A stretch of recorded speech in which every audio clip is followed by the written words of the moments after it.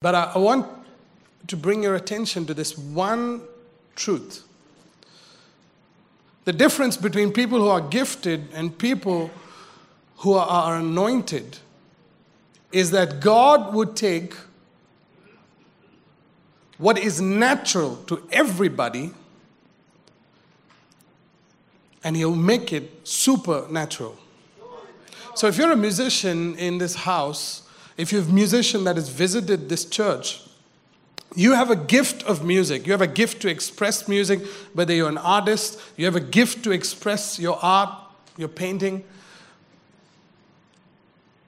What matters at the end of the day is not the reward that you receive, but the transformation that happens because of your gift. A lot of times, musicians want to do something in order to become someone so that they can get something, whether it's money or the applause of man or whatever it is. But most times, in the kingdom of God, we do it, we express ourselves, whether musically or through any form of gifting, because we believe that through our gifting, God would use our gift. He will superimpose Himself upon our gift. So what is natural to us, He makes it supernatural.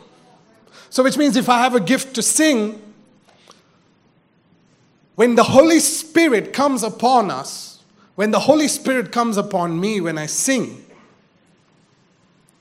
He takes what is natural. I can go out and make money by singing, but it'll change no one because I've received my reward.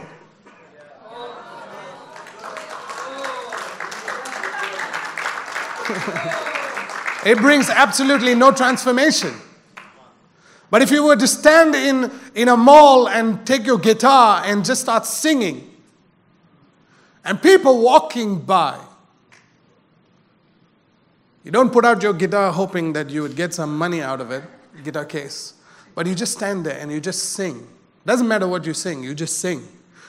The Spirit of God, the gift of God that is in you, will, every person that is walking past you, every person that looks at your artwork, every person that even comes into the circumference of the influence of the Holy Spirit in your life will be changed.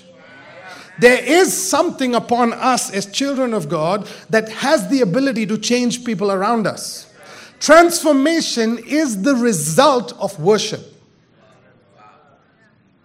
Transformation is the fruit, so to say, of our ability to express our gift under the influence of the Holy Spirit. Am I preaching to someone today? Yes. Right. I remember this story about that Bill Johnson really spoke about in a closed setting, and he was talking about his son, and his son really had a heart. That's Brian. He had a heart for people who are lost, and he would worship in church, and he would lead worship in church, and he wasn't feeling that God was on it. So he took his guitar and went to the mall. It's the closest mall. He took his guitar and he started playing in the mall, and he started just worshiping, singing. And every person that walked past him would take out his cigarettes from his pocket, would drop it, and would fall down on their knees and give their lives to Jesus. They would take out their drugs from their pockets and they would leave it on the floor. Now we're just talking about music because I'm a musician. I love music. And it's what God has given to me as a gift. See, a lot of times we look at music and we say it only has to be in church. God so loved the world that He gave His Son. He didn't just love the church so that the Son can remain in the church.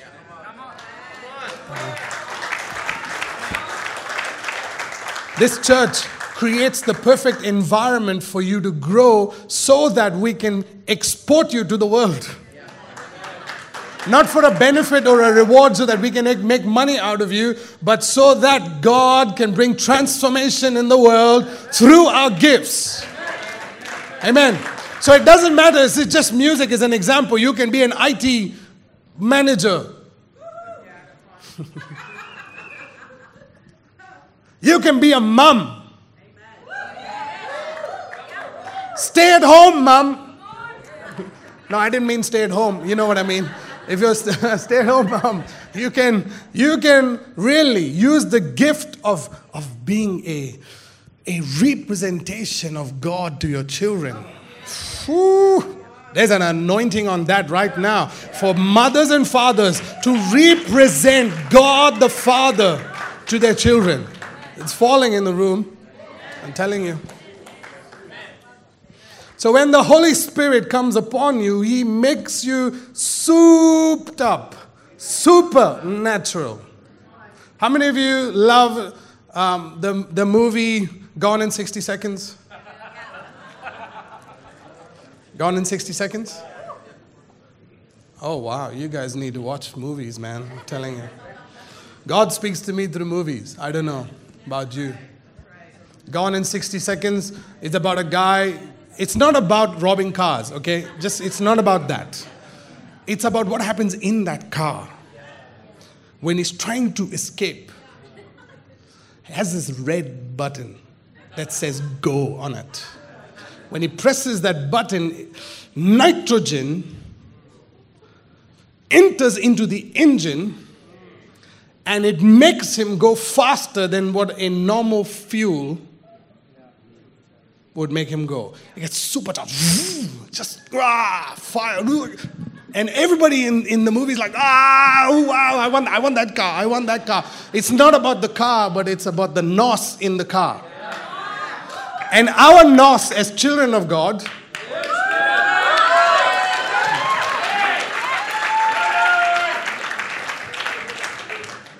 so I want us to open our Bibles to Acts chapter 1 because that's when the nos really turned up.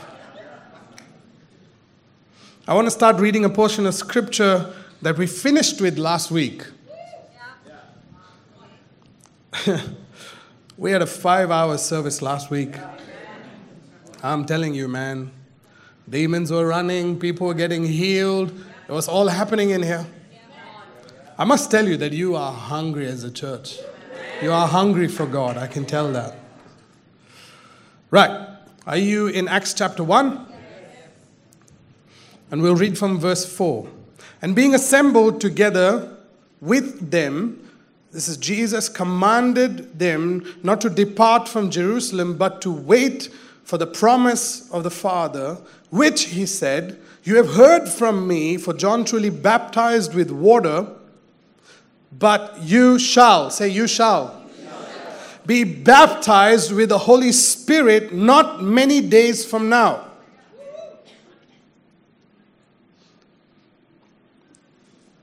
They misunderstood what he was saying, and so don't get sidetracked with the question. Therefore, when they had come together, they asked him, saying, Lord, will you at this time restore the kingdom to Israel? Verse 7, and he said to them, it is not for you to know the times or seasons.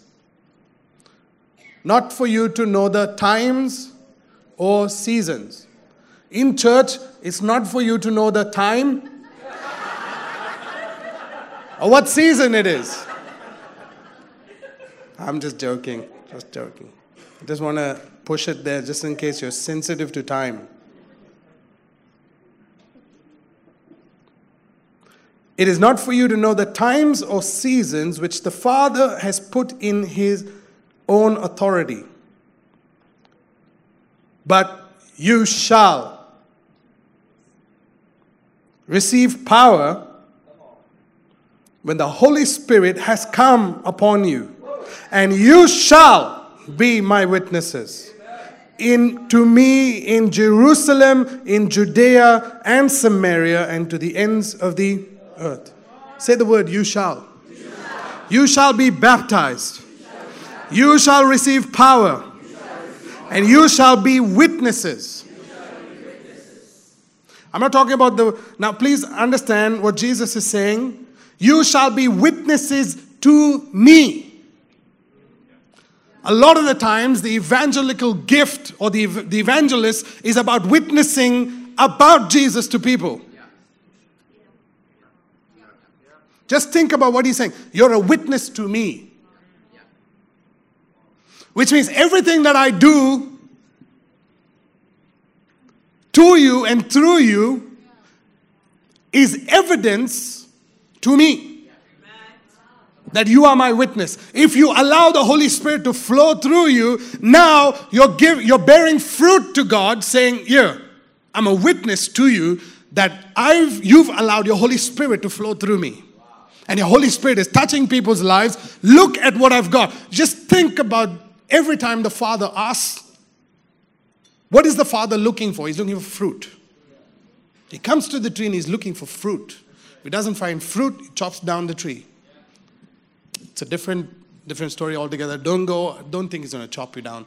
So relax. Just don't worry. But my point to what I'm saying, being a witness is showing God what you've done with what he's given you.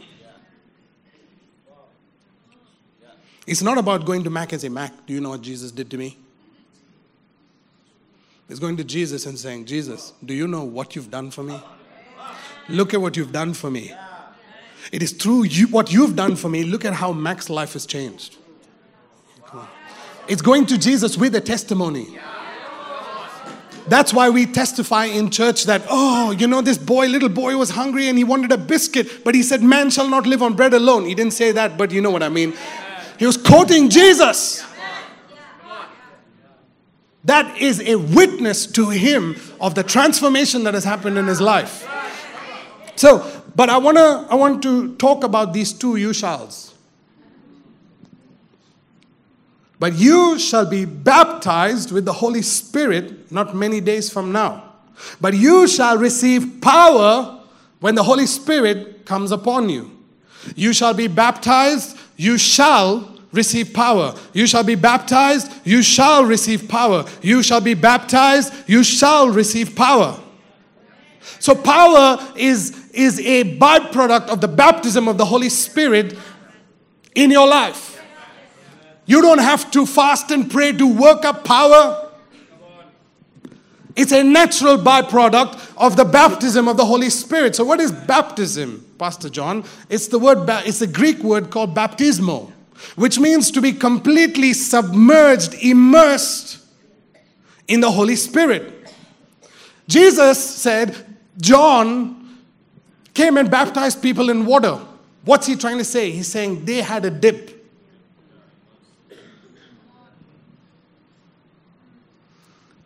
But in order for you to have power, you need to be immersed. You need to be submerged in the very power of God. A lot of times Christians are really happy with attending church and going to church and just coming back home and know there's no transformation. Wow, I just experienced a little bit of God and that's good enough for the week. But there's a difference between having a dip and being absolutely submerged in the power of God. Submerged in the power of God. Submerged in the power of God. So, the title of my message today is Superpower. Right? Superpower. It's going to be fun. I can tell you, it is going to be a wild ride today. Superpower. Everybody has power. We have. He says that you shall be baptized, you shall receive power. He didn't say you will work for it. He says you shall, which means he will do it for you. It's a work of grace. The baptism of the Holy Spirit and you receiving the power of the Holy Spirit is a work of grace. Say grace. It's not something that you should strive for. It's something you should believe for. Jesus says, wait in Jerusalem. He didn't say go fast. He didn't say go pray. He says wait. I like waiting. I really do like waiting. Because it enables me to develop patience. A lot of us don't like waiting. We want instant. Press the phone, call now. I need food now. Yeah. We're instant. Don't like waiting. Jesus says, go wait. And he says, not many days from now, which means they have to wait for many days. It's not like Jesus makes it easy. He makes it easy for us at times, but sometimes the flesh makes it difficult. He says, just go wait. Don't do anything. Just wait for me. I'm coming. It says, you shall be baptized with the Holy Spirit. You shall receive power. Sometimes waiting could be a difficult thing for someone who has an issue with control. With the Holy Spirit, you have to lose control. You know, when I was preparing this, the Lord, I was praying. I was like, God, just give me an example so that people will get it. And He showed me a cucumber. I was like, what are you showing me, Lord? And then as I looked at the cucumber, it started changing color. It started changing its shape. And then I saw a cucumber in a jar. He says, dill cucumber. Indians love pickle, but this is not the pickle that we're talking about. When you look at a cucumber, it's green, hopefully. It has its own texture, its own flavor. It has its own characteristics. But when you take that cucumber and you put it in a dill solution, which is like full of, not the Indian spices, but salt, sugar, vinegar, and a bit of extra chili in it, which is for love. You make the solution and you don't dip the cucumber in it, you just submerge it and you soak it and you put a lid on it. That cucumber has no other option but to wait in that solution. Because when you surrender your life to Jesus, there's no more choices for you. He makes the choices. That's why He says, you shall. And so when we understand what it means that to be baptized in the Holy Spirit, Jesus is saying, I want to take you and I want to submerge you in the solution called the power of God. When I submerge you in the power of God, just wait there till I open the lid. Because that cucumber begins to, even though it has its own nature, it has its own characteristics, it begins to, this solution that is put in begins to infiltrate, it begins to get into the skin and then into the flesh and then into the seeds and then all the way into it, and it comes out of it till the cucumber begins to taste like the solution. And sometimes we come to church and we want to dip and not being submerged.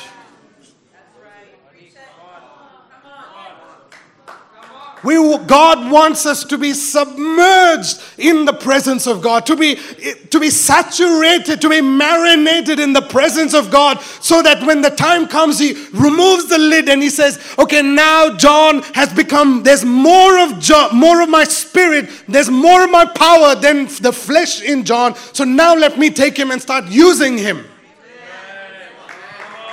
And when God begins to use you and me, we don't taste like the world. We don't taste like the flesh. But He says, oh, taste and see that to come into a church and expect God to do things very fast is really not biblical. Joshua waited in the presence of God. Moses failed because he was in a hurry. Come on now. Moses could not enter the promised land because he struck a rock because he was upset.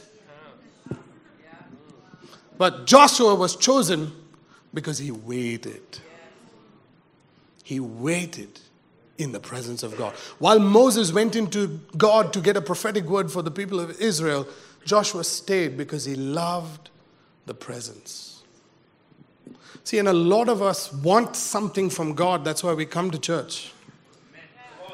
But if you want Him, it doesn't matter. There's no other agenda. There's no other plan. There's no other purpose except I just want you, Jesus. I want more of you and less of me. More of you, less of me. More of you in my life. More of you in my language. More of you in my body. More of you amongst my friends. More of you at work. More of you when I'm hanging out with people in church. More of you when I'm hanging out with the friends of the world. More of you in my life and less of me. And we need to be okay with being less. Oh, no. I need to be prim and proper. I need to conduct myself because God is not a God that is out of order. He is full of order. I want to encourage you to read the Bible again. Like really, read the Bible. When they were filled with the Holy Spirit and they came out, the people thought they were drunk. They were not drunk. But the people thought they were drunk.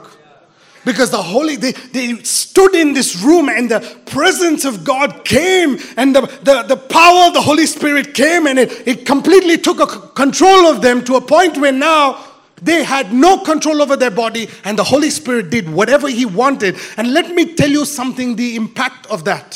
3,000 people got saved in a day. One message of condemnation.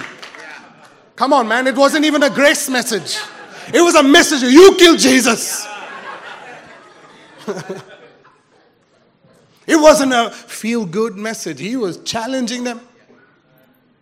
And He spoke to them in their language. How about that? 3,000. What a service. For 12 disciples to baptize 3,000 people. Oh my goodness, you need glory for that one. I baptized 26 people the last time and I was praying for my back afterwards. 3,000 people? You want to talk church growth?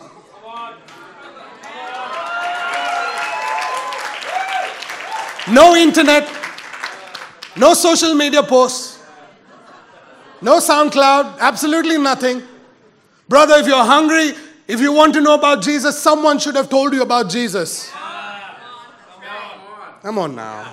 I love that way. To me, there's more value with personal testimony than me listening to somebody on YouTube or me listening to somebody on one of those, I just want to tell you this. No, I want to tell you this. Do you know those forwards? Those motivational, even though they use it from the Bible and they send it, they have absolutely no power. They have no power. You know why? Because the Holy Spirit did not tell you that first. So don't send it to somebody because it's a nice word. Read your Bible. Read your own Bible. And when the Holy Spirit speaks to you, take that word because it's changed your life, right? Take that word and send it to people because it's come from a personal testimony. Has more power. Now, I'm not beating on people who do this, and our church also sometimes used to put Facebook posts, and we don't do any of. I don't remember the last time we did anything with Facebook, but I'm just trying to tell you, if the word has changed your life, use it. Because it will bring transformation to someone else's life. If it has not and you feel good about it, just keep it. Please, just keep it. Don't send it to me also. Please don't send it to me. Because I won't read it. Because I've got enough. I've got enough of God to read. Something that does not change your life has no power to change mine. How do I know your life is changed? Because when I met you yesterday, you were one way. And if I meet you today, and if you don't resemble Jesus, we have a problem. We have a problem. A problem is, just like God, you're the same yesterday. There's certain aspects of you that don't seem to change. It's like when you hang out with the Christians, it's like you pretend to be holy. And then you keep church and world separate. Keep the world separate. But then suddenly, somehow, because of social media, they found out you were in church. And now the expectation's gone up now, all of a sudden. See, you can be naturally holy or put it on. I would prefer to be naturally holy. Because it's a supernatural ability of Holy Spirit living on the inside of us. Let's try to not fake being holy. Let's try not to fake being a Christian. Just let's be a Christian. And with it comes super benefits, man. Super benefits. So, you shall receive power when the Holy Spirit comes upon you. You shall receive power when the Holy Spirit comes upon you. I'm going to give you 2 definitions of power, okay? Just write this down. The Holy Spirit is the power of God. That's not the definition. But power is defined as... Are you writing? Yes. Okay. Power is defined as the ability to act effectively.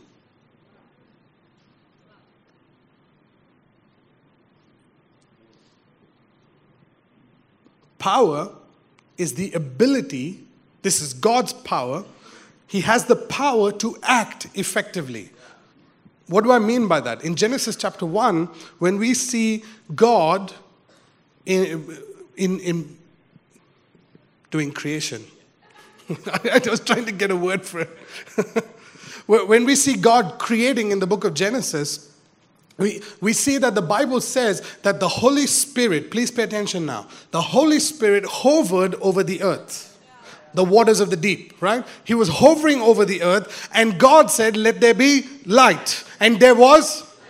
Right. And then he said the light was? It was? Good.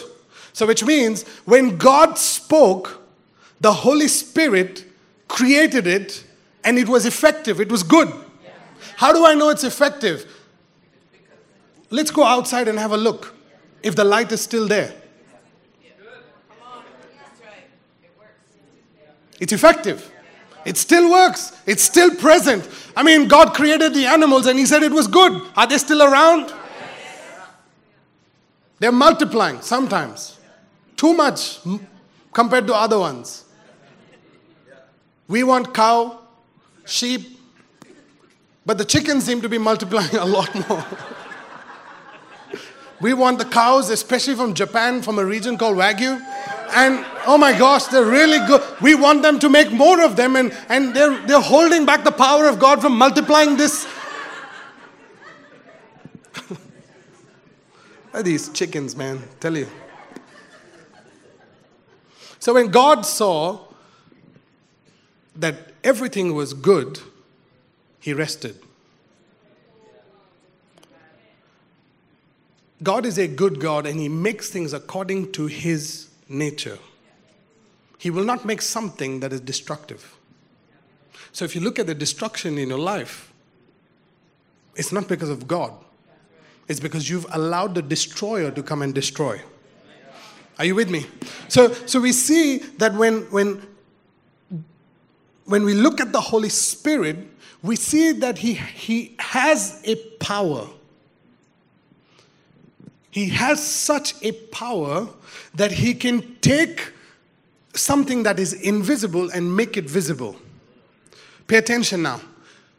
The Holy Spirit is such power that He can take something that is in the mind of God, that God spoke, and make it visible according to its cellular structure.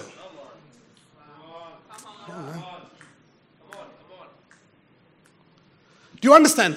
He is so powerful that He can take something that is in God's mind, that God spoke, let there be light. But God did not say how many rays in light. But God knew how many rays were going to be in light. What was the speed of light? Everything. But the Holy Spirit in an instant. That's the power of God. Anybody feel gifted? Are you sure? There's this power now. The Holy Spirit can take something that is invisible and make it visible. Has absolutely, he doesn't even need you. The Holy Spirit can take something that is on God's mind about you. Oh, come on, man.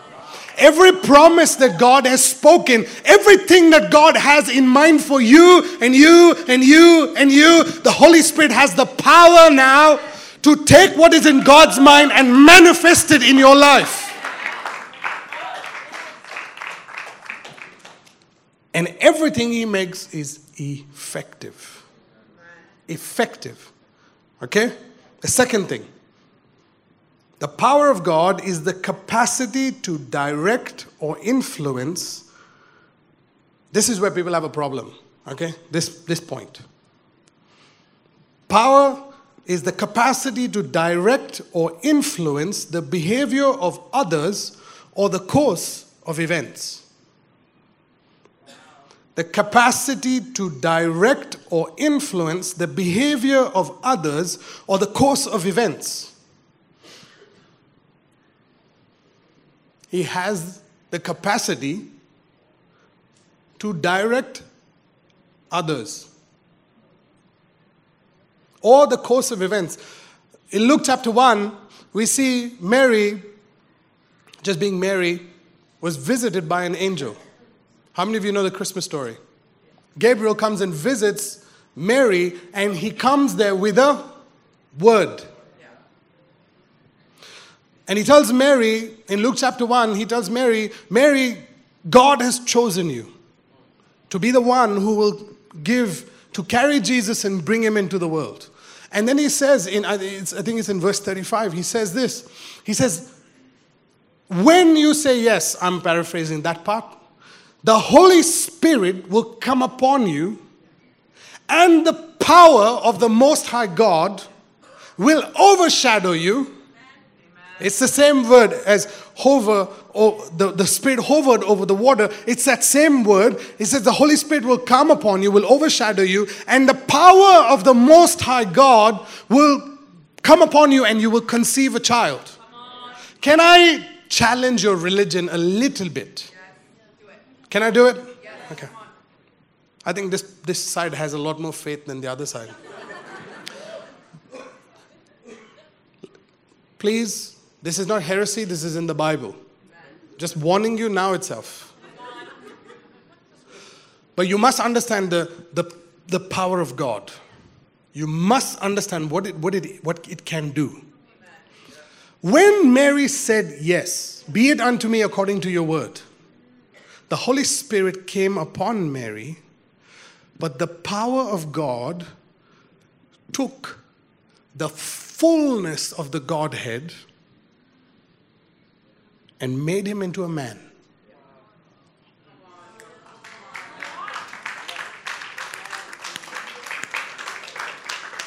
Please listen to me very carefully. You might think, what? God? Yeah, God became a man. How did he become a man? He has the power to become a man. But the Holy Spirit, the Bible says that the power of the Godhead, the fullness, not talking about little bit, not a touch, not a dip, the fullness of the Godhead dwelt in Jesus in bodily form. Come on now. So the Holy Spirit has the power to take this God, this uncreated God, the fullness of God, and make him as small as a seed. Come on. Come on. It came to Mary in the mouth of Gabriel. The seed. The power of the Holy Spirit merged Mary and Jesus together, and the Holy Spirit now did not need a man. The Holy Spirit did not need Mary to eat the right fruit and vegetables. Do you understand? Stay away from raw fish and do this and all rubbish. But the Holy Spirit now, the power, please listen to me, the power of the Holy Spirit could take God and make him into a single cell. And then he could take God and make him into 2 cells, and 3 cells, and 4 cells, into 1 billion cells, into a grown man. The power of the Holy Spirit. He is so powerful that he can take God himself and make him into a cell.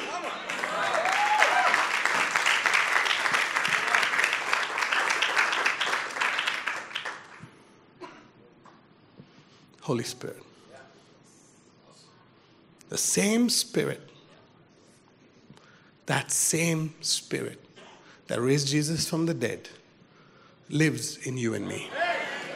The same Spirit. The same Holy Spirit. I want you to go to John chapter 16. Are you okay with a little bit of teaching today? I'm going to make you run through the Bible. In this church, we don't do Bible on the screen. We want you to carry this awesome book. Yes, awesome.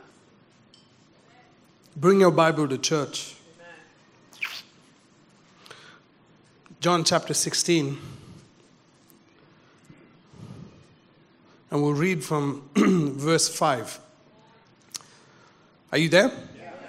But now, this is Jesus speaking to the disciples, and he says, but now I go away to him who sent me, and none of you asks me, where are you going?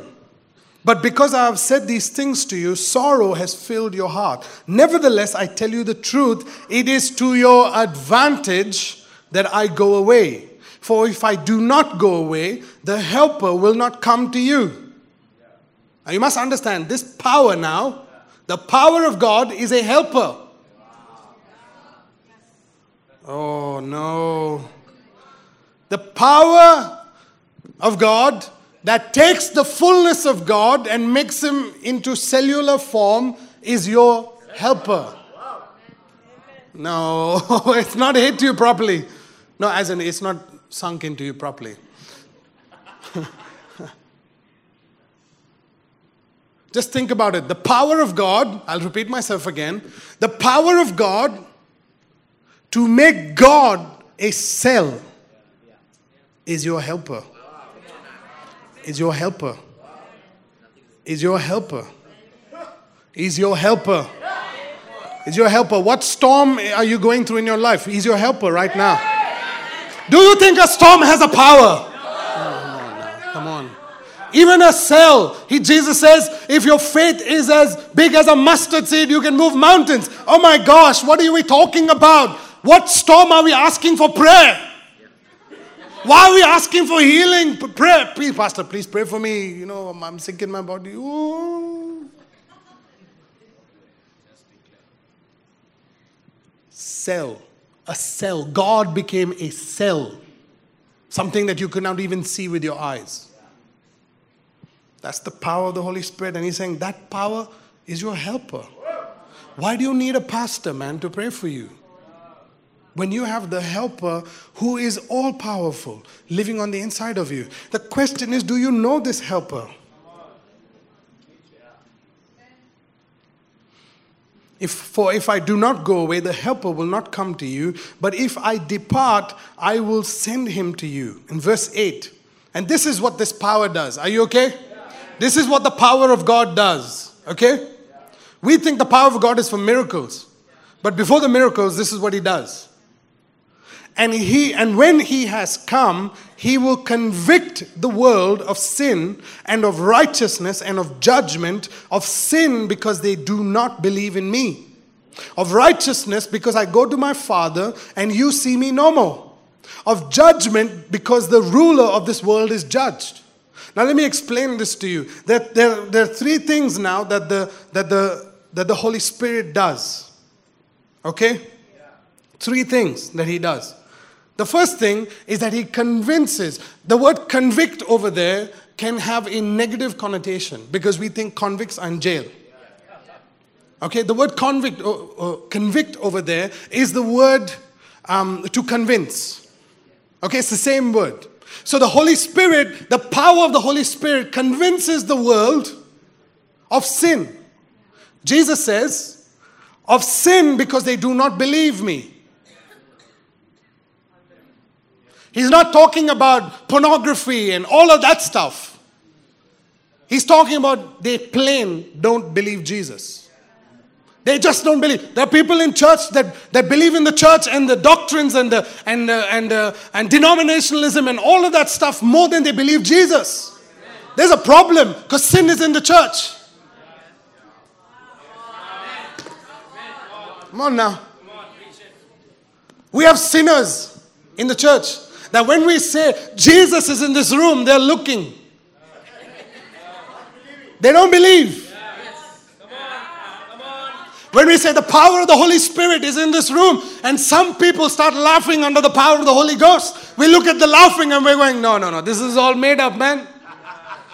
We see people falling under the power of God and we're like, no, this is pushing ministry, pushing. Right? And see, the problem here is that you're in sin and you don't even know it. And the wages of sin, my dear brother and sister, is death. It's decay. You can be saved but still be in sin. But it's very plain. God comes to the world to convince the world that they don't believe in Jesus. Sometimes we need to preach messages in our church so that people can actually believe Jesus. It's sad. We're giving altar calls in church for people who've been coming to church for years. And we've been putting up our hand every time that music starts, you know. And the tone of the voice goes, do you believe?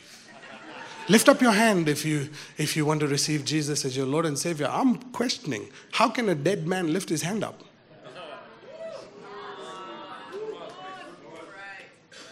Because we were dead in our trespasses. There was so much of sin that we were dead. Dead. But we need the power of the Holy Spirit. The power of the Holy Spirit. The power of the Holy Spirit to convince us that we're sinners. So if you're in this room and you're convinced you're a sinner, first thing, I want to ask you if you're a Christian. Secondly, do you know your Bible? Because the Bible says that he who believes in him will not perish but have everlasting life. Yeah? So he convinces the world of sin. And then he convinces you and I of righteousness. Oh, come on now. He convinces you that you're righteous. Why? Because you can't see Jesus. See, as long as you can see Jesus, you believe you're righteous. But blessed are those who do not believe, but do not see, but yet believe. So the Holy Spirit, the power of the Holy Spirit now convinces you that you are righteous. You are the righteousness of God in Christ. You don't have to work yourself up into righteousness. You wake up in the morning going, I am the righteousness of God in Christ. That only happens because of the power of the Holy Spirit in you. That's the evidence. These are evidences that the Holy Spirit, the power of the Holy Spirit is in your life. A lot of the times we look at the gifts of the Holy Spirit and we say, yes, brother, you're speaking in tongues. That means the Holy Spirit is in you. But then you're not producing fruit. You're not producing love, joy, peace, patience, kindness, goodness, faithfulness, gentleness, self-control. Sometimes we have parents that are so religious that we think that the law is the way to go forward. And we rule and reign our kids. When that's exactly what Jesus came to pay a price for. When he came to pay a price for that, now, because of the Holy Spirit in you as a parent, your children experience perfect love, perfect joy. My God, it would be so awesome for parents to be full of joy, man. I wish there was a tablet that we could give, a joy pill. Just for them to have a pill of that thing and just, my gosh, you're happy. You be full of joy. You know, you wake up in the morning depressed, go to sleep depressed. Your kids are looking at you going, depressed. This is what I need to be. Because your kids mimic you exactly. But if you're not a perfect representation of your Father in heaven, who is love, joy, peace, well, it's pure evidence that the Holy Spirit is not moving in your life. The power of the Holy Spirit is not moving in your life. How many of you believe you need the power of the Holy Spirit in your life? It's not a trick question. God is looking at your hand. If you're alive and you need the power of the Holy Spirit, put your hand up. Yeah. Thank you. So He convinces you that you are right standing with God. The power of the Holy Spirit convinces you that you are right standing with God. How many believe that you are right standing with God? For those of you who are not putting up your hand, you just need the Holy Spirit, brother. Either that or I'm too fast for you. Right. So then the last thing that He does, not the last thing, but on the list, the last thing. He convinces you, and this is my favorite. He convinces you that the devil is judged. He convinces you that the devil is judged.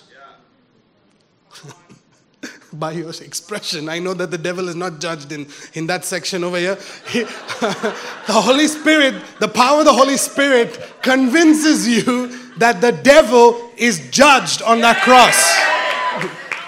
I'm going to stand here, man. You guys, there's a lot of unbelief over that side. The devil is judged.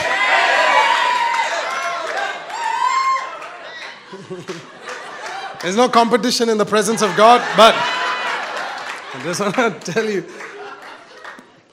there's a reason why you did it, because it shows your faith. And I'm really going into that part now of the word. So when you have the power of the Holy Spirit, you're baptized, you're submerged, the power of the Holy Spirit is in you. The first thing He does, He convinces you that you're not a sinner. You're a believer. And then He convinces you that you are right with God. You wake up, you go for a movie, you watch a movie and you come back home, you're still right with God. You're in your car and a secular song comes up and you sing along with it, you're still right with God. Come on, preach it. Wow.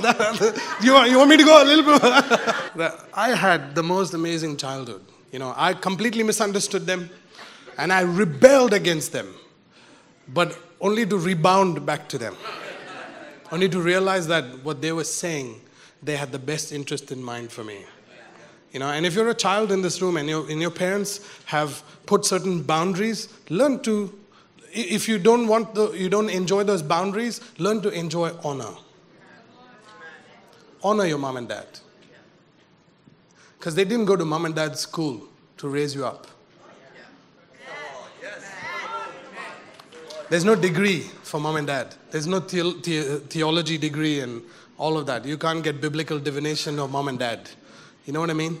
They learn on the go, and don't hold them for mistakes that they make.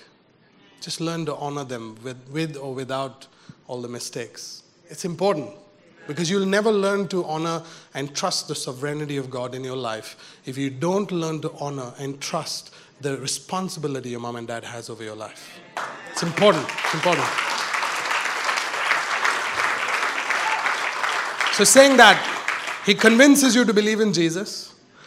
He convinces you that you are righteous. And He convinces you that the devil is already judged. There's no more power.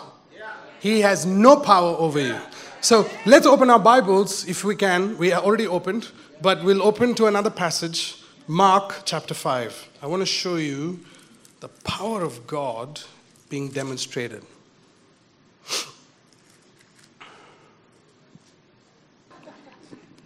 You're so hungry for the word, man.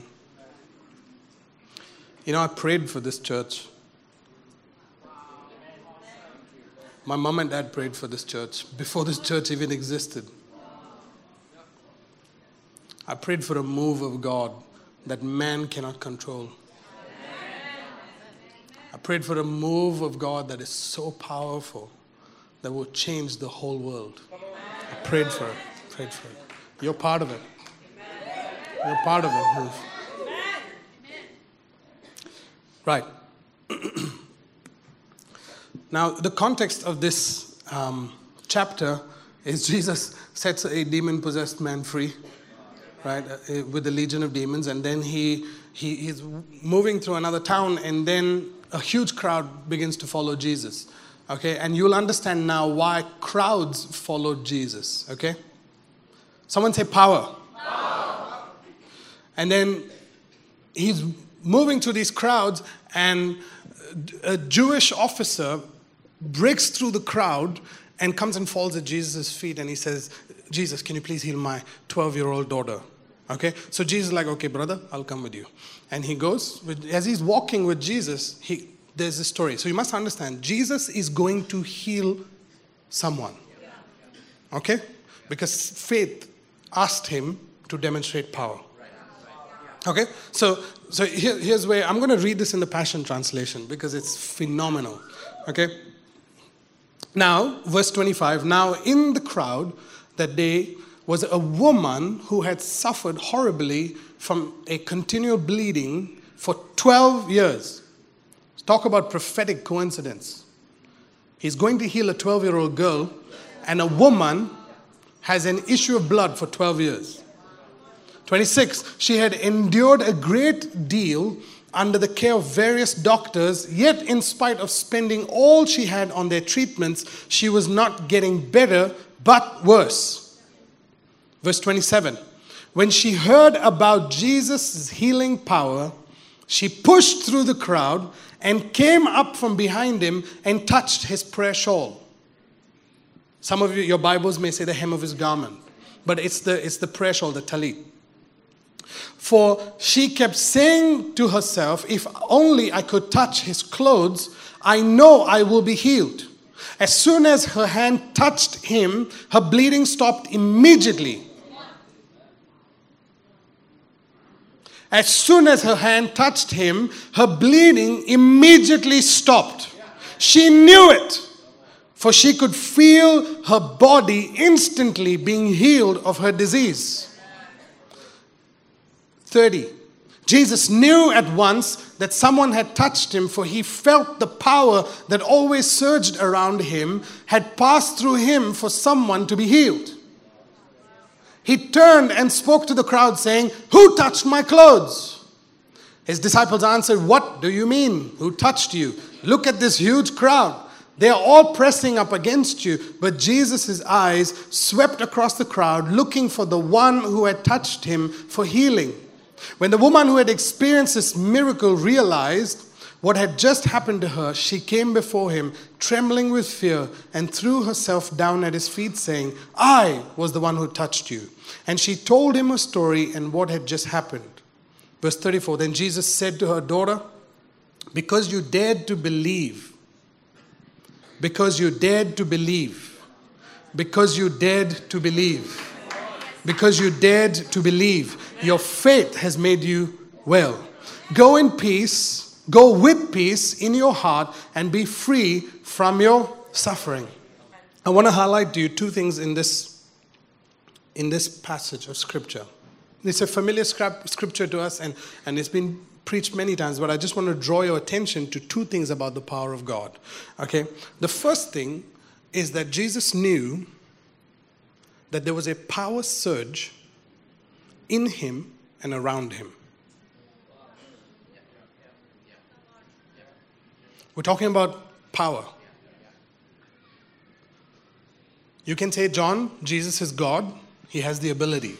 No, Jesus was fully God, fully man. Just like you and me. You and I have the ability to know the power of God on the inside of us and the power that surges out of us.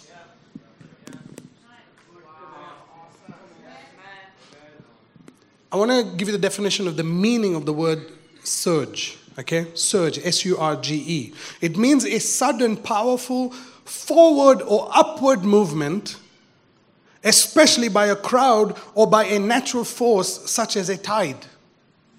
So which means when Jesus was experiencing a surge of power, it was not when the woman touched him.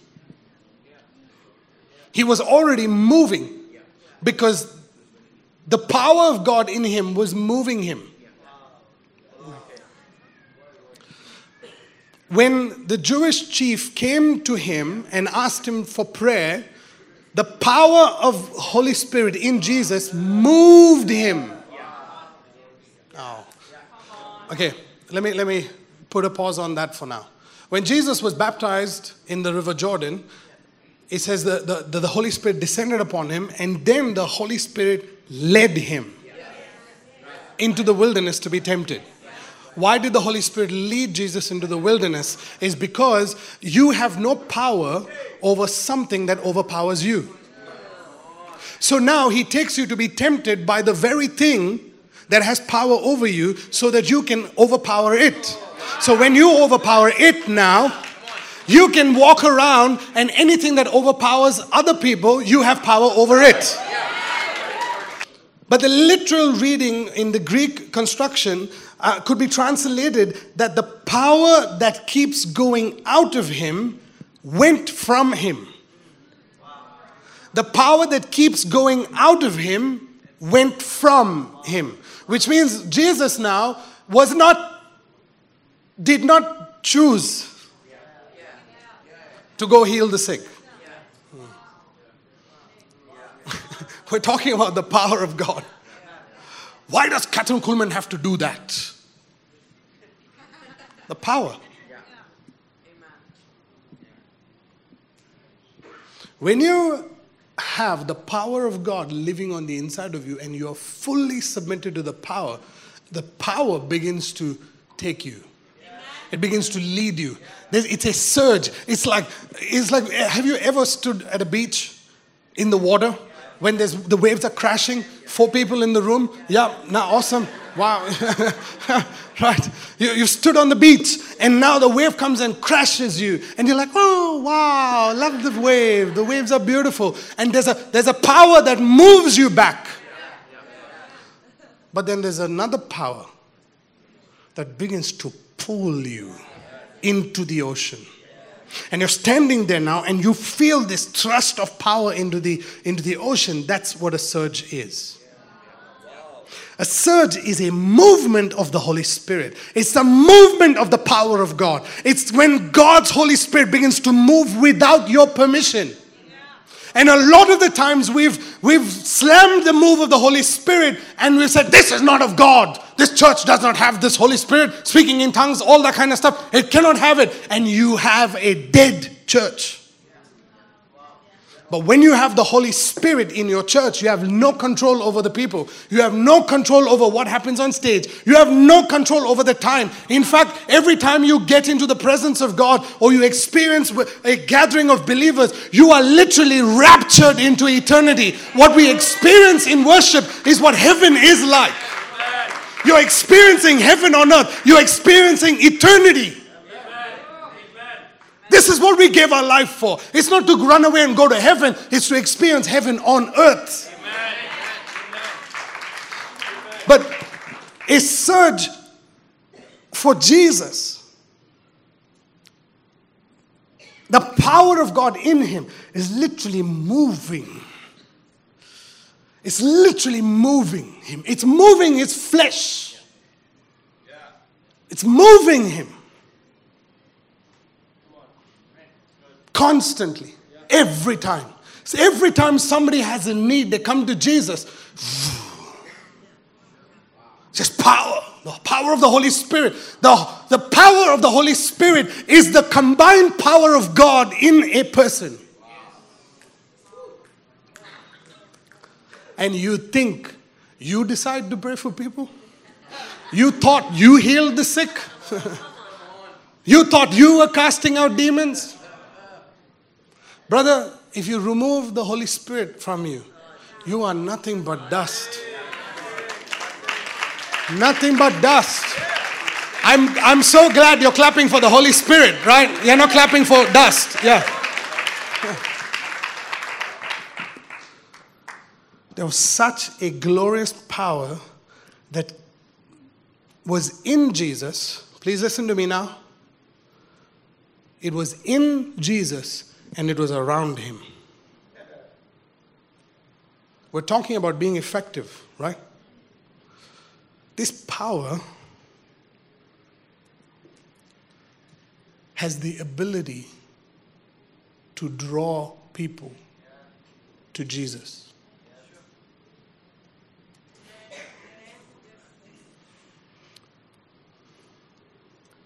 Do you know this church has grown without social media and all of that stuff? And I'm not against it. Please, there's a purpose to it. But church growth is not it. It's a tool of testifying. It's not a tool of inviting. Church grows because of the power of God. Because it is the power of God that draws you. How did you come here? How did you come here? What convinced you to come here? You think you decided, you thought your kids made you come to church because of kids' church. No, brother. No, sister. God used your kids to convince you to come here today. The power of God was looking for the woman. The power of God was moving Jesus, and the power of God was looking for a person who had faith.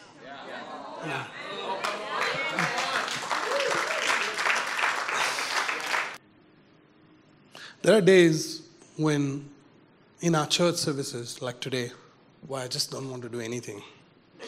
I just want to worship Jesus. Please don't disturb me. But I understand that there is a purpose for you being here today. God brought you here today. You might think you decided, but God brought you here today. Just think about Jesus. Just think about a man. How loud do you think a man can speak? That everyone in a multitude, you're talking about multitudes followed Jesus. How did he follow Jesus? It because of the testimonies of Jesus healing people went from mouth to mouth. The same way that Gabriel spoke to Mary. This woman, in verse 27, it says that she heard about Jesus healing. And she said to herself, I wonder who was that said to herself. Sorry, forgive me for my English, but I'm trying to divide the sentence. I wonder who in her or around her was giving her that thought. Think about it. She's bleeding for 12 years. Socially unaccepted. What convinces this woman to crawl through a crowd of a multitude? Not 15 people, a multitude.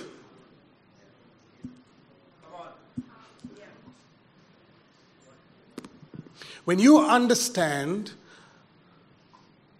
convincing,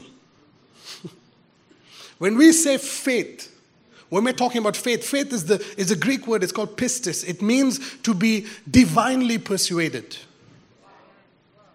When the Holy Spirit begins to speak to you about your condition, it begins to say, well, there's Jesus. Jesus is the one that can heal you, but then he tells you how to do it. Completely against social standards. And then he says, get on your feet, on your knees, and just touch the hem of his garment. If you can touch the hem of his garment, you will be healed. And that thought stuck in her mind, and she convinced herself to do it. It's called faith. But now you must understand, Jesus now is walking around with a surge of power. Around him, there's power coming in and out, in and out, in and out. And the power does not even ask Jesus for permission. Just looking for the one who has faith. In a crowd, in a multitude, his disciples were around him. Did not even get an ounce of power. Do you understand? You can come to church and have zero faith and walk away exactly the same. Or you can come into church full of faith, and the power of God that is in this room will look for you. Does not even need the pastor's permission. The power of God is surging in this room. He's surging for you. Oh man. Just absolute power. The power of God in a man is not stopped by a man. Does not need a man's permission. If you have faith for your miracle, if you have faith for your breakthrough, if the Holy Spirit convinced you to come here today, just lean in faith. Just lean into the Holy Spirit. Lean into that power. Lean into that surging power that is in Jesus in this room. You must understand that this is the body of Christ. This is where the Spirit dwells. Amen. His Spirit is here. The power of God is here. You can just lean into the Holy Spirit and you can say, if I can only touch the hem of His garment, you're sitting in His chair. It's even better.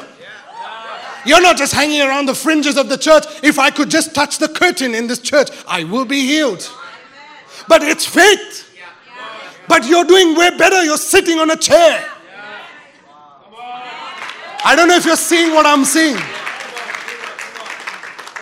You're doing way better than the woman with the issue of blood. But the power of God is attracted to faith. But it's not just faith that is knowledge, it's activated faith. Faith that is activated by the Spirit of God because of the word she believed. She believed Jesus would heal her. And then she convinced herself to go and touch the hem of His garment. And Jesus, man, I'm telling you, if Christians could only experience the power of God. If you could only experience this ability to do things effectively. The power of God. If you can only experience it. It is more addictive than any drug that you've ever experienced in your life.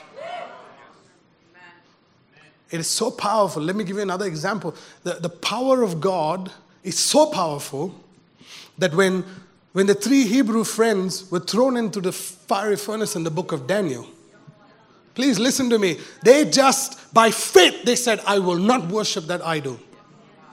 By faith, I will not do what religion says. By faith, I will not do what is normal in society, what is normal in church denominationalism. I will not do it. I worship God. I worship Yahweh. When they made that decision, they were taken and thrown into a furnace that was heated 7 times more. In fact, the people who were not supernatural really got consumed by the fire. But when these guys were thrown into the fire, they came later to check to see if there was any remains of the barbecue.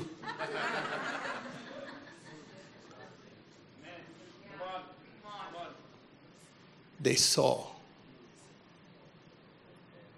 what looked like the Son of Man. There was a power in that furnace.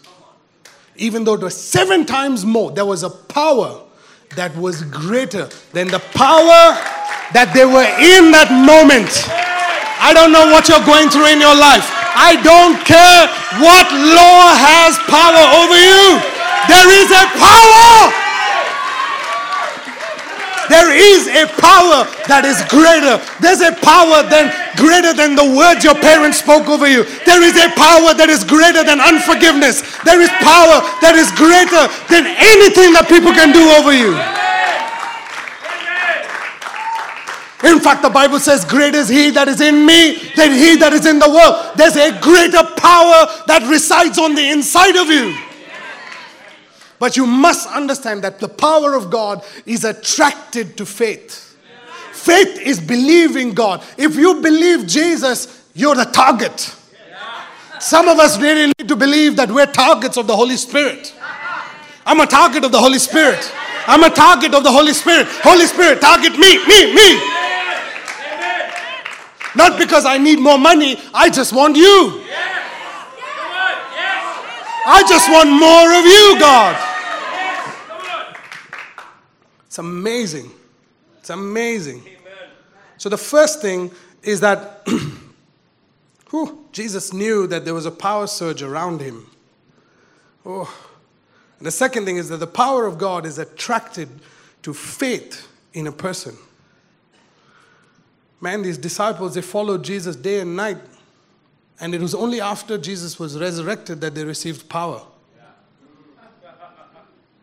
They could have been full of faith, but they were faithless.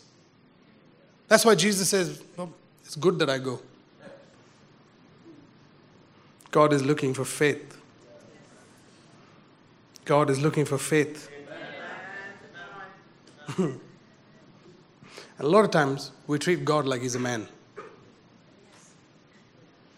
You know, in the book of Luke, he talks about the persistent widow. And it's been preached, you have to persist. You have to persist. Ask God, keep asking. Jesus is comparing the difference between somebody who's natural. You know, those lawyers, the doctors, all those people that you have to keep begging. God's really not like that. I want to show you something very interesting. Luke 18.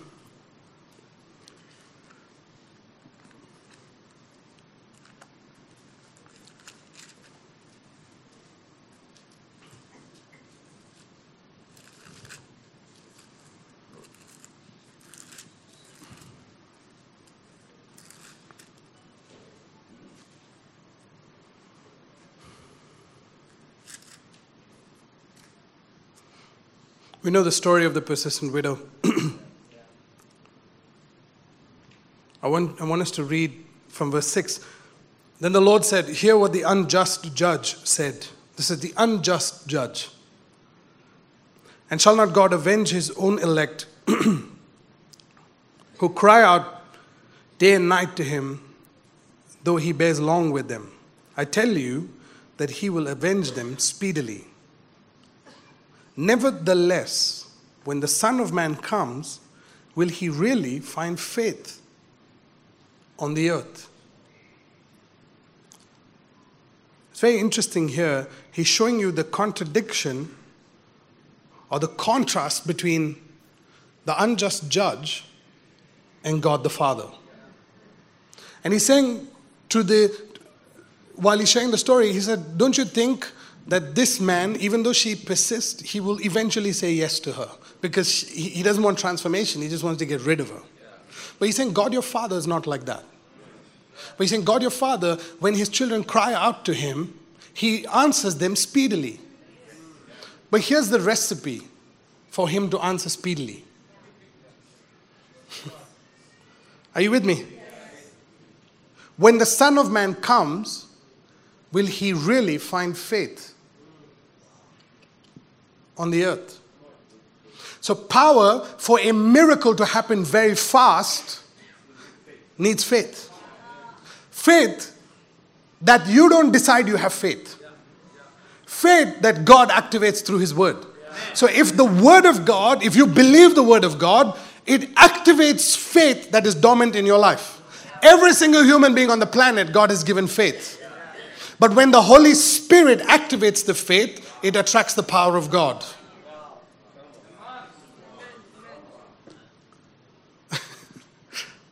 When the Holy Spirit activates faith in your life, it attracts the power of God speedily. Speedily. I like those suddenlies and speedilies in the Bible.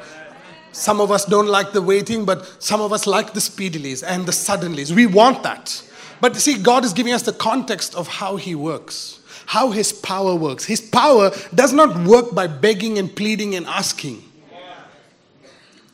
A lot of times we do that. God, please let me pass in my exam. God, please, Lord, please give me a job. Please, God. The next day, God, please give me a job. God, I'll fast. I'll pray, God. I'll do anything for you, God. Please, God, please. Please. Please. You're laughing because, you have prayed prayers like this in desperation. Do you think your God is a man? Why are you praying to him like he's a man?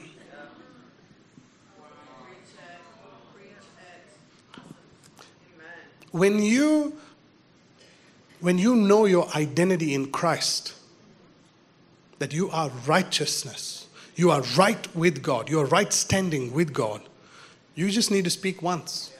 God is not dumb that you have to keep repeating over and over and over again. He understands the first time you said it. But, my mom used to repeat it to me over and over again. All the time. Every time. Clean your bed. Clean your room. Mom, it's not cool. Clean your room, clean your bed. See, persist. So we think God our Father is like that. But he's saying it's unjust to be like a man. Justice is served when you have faith. Justice is served. He speedily moves when you believe him. When you receive a word and you believe the promises of God in your life, he moves. The power of God is attracted to faith. Are you with me? I want you to go to Acts chapter 5. Acts chapter 5. Holy Spirit.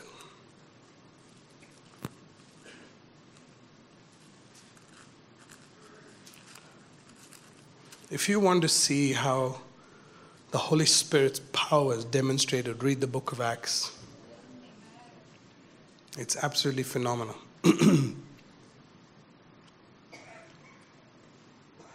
I want to read from verse 12.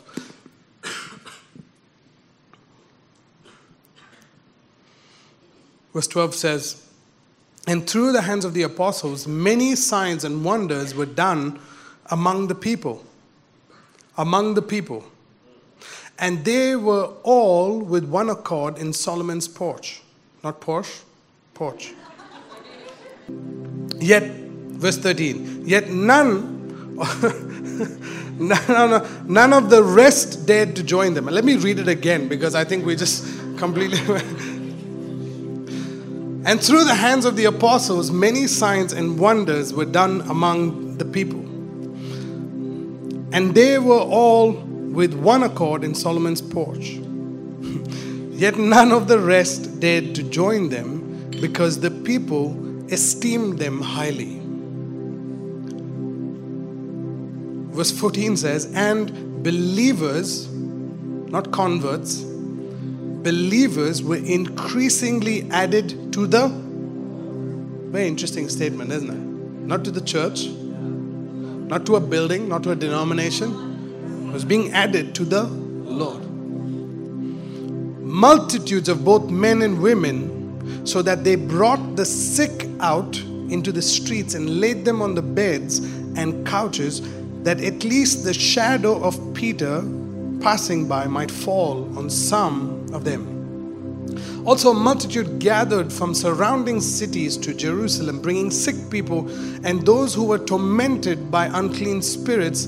And here's the word, "and they were all healed." All healed. There's enough power in you for multitudes to be healed. Not just in Pastor John. There's enough of power. They all gathered together in one accord at Life Church Global. They were all in one accord, waiting in Desert Palm.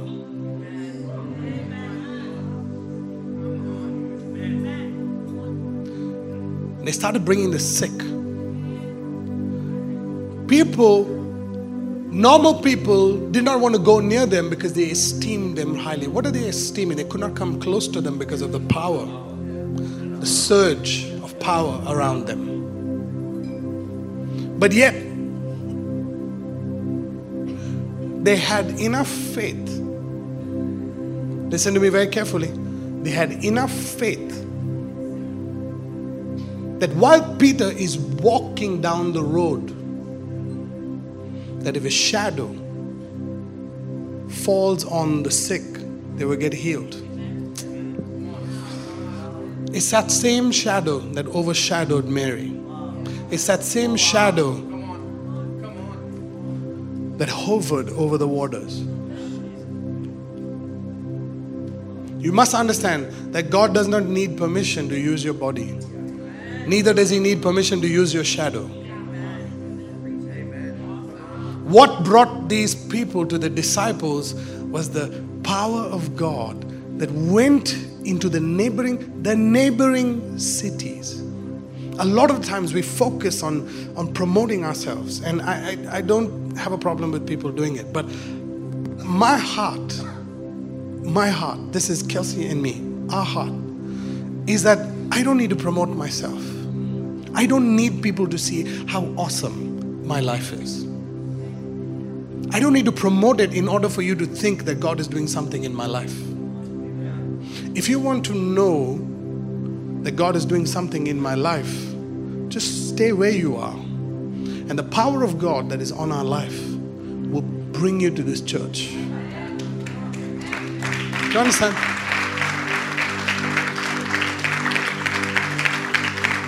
All of us sitting in this room at one point and said, in your life, you said, God, I want more of you. This is an answer to your prayer.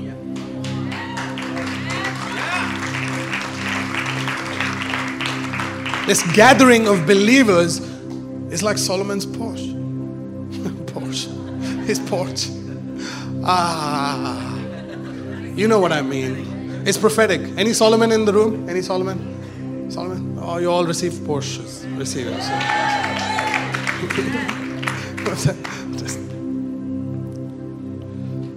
You must understand what is happening in the room right now.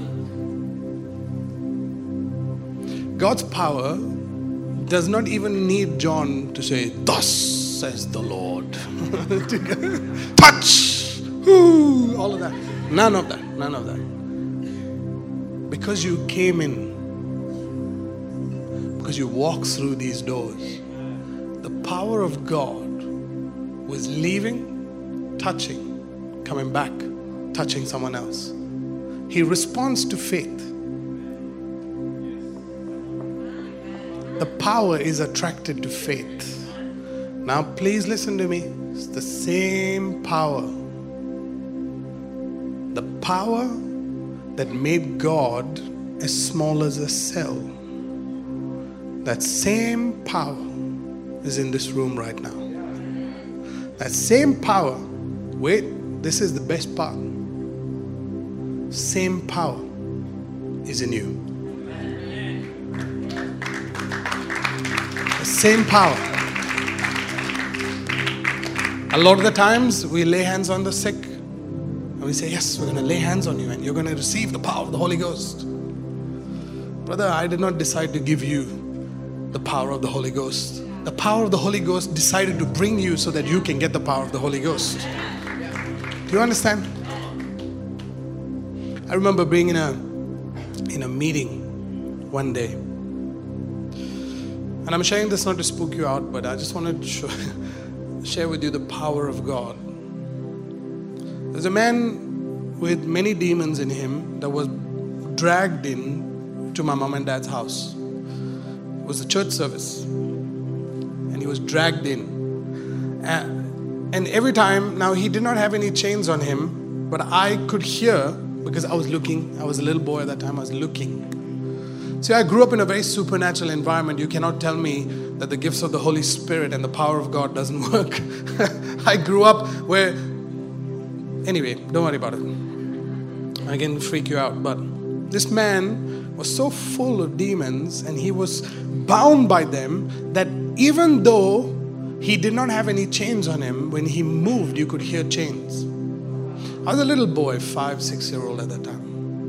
They brought him in a little rickshaw and he was biting himself, he was biting people, and matted hair all over. Brought him into the house. My dad looked at him and he looked at me, says, go into the room. I don't want you to see this. But you know, I disobeyed my dad. That's why I'm telling you the story. I was like,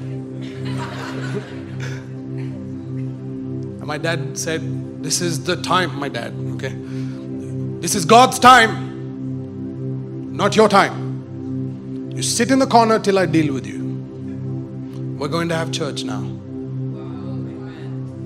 Must understand power. So we had church. He didn't make a noise.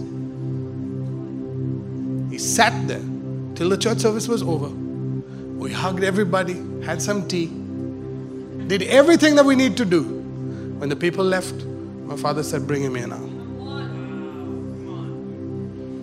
You leave. Started manifesting, doing all the stuff. And like the Bible says, he became right in his mind. He had no clue what happened. He didn't even know where he was. But that day, power was demonstrated. Do you understand? The power of God was demonstrated.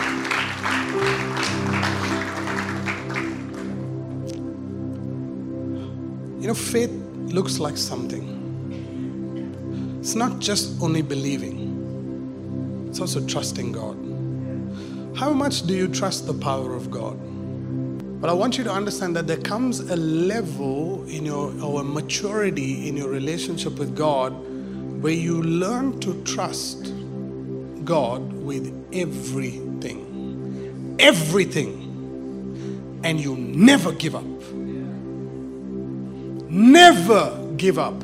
Let me give you an example of what that looks like. Jesus, although he was God, fully man, he says, you cannot take my life. I give my life. You know why he said it? Because he trusted that the Holy Spirit was so full of power. Please listen to me very carefully. We have to come into this maturity in our relationship with God. That I trust God's power. The power of I trust His power. He is so powerful that even if I die, He will raise me back from life. Bring me back to life. You must come into this place. Jesus says, I came to die, man. But I can, in an instant, I can call down angels and they will just wipe this whole thing, clean the slate up, and we'll start all over again. But He said, that's not the reason why I came. I came to lay down my life so that the Holy Spirit can resurrect me. Jesus, fully God, fully man, died. He lost. He gave in to death willingly to demonstrate to you and me that the power of the Holy Spirit is real. That same Spirit that raised Jesus from the dead lives in you and me and gives life to your mortal bodies. That same Spirit. That same Spirit. And Paul in the book of Philippians says, oh, all I want to know is Jesus and the power. I want to know Jesus and the power of His resurrection. Paul says, I'm looking forward to die. Why? Because I want to experience what Jesus experienced. It's not a good wish to have, because you can do more good when you're alive than dead. But you can experience the resurrection power of Jesus and still live. And still live. A lot of people love martyrdom, and there's a place for it. And this is not the church for it. God has called this church to live and be a testimony of His goodness. But at the same time, there's so many things that we can die to in this world. The first thing is you need to die to yourself. Pick up your cross and follow Him.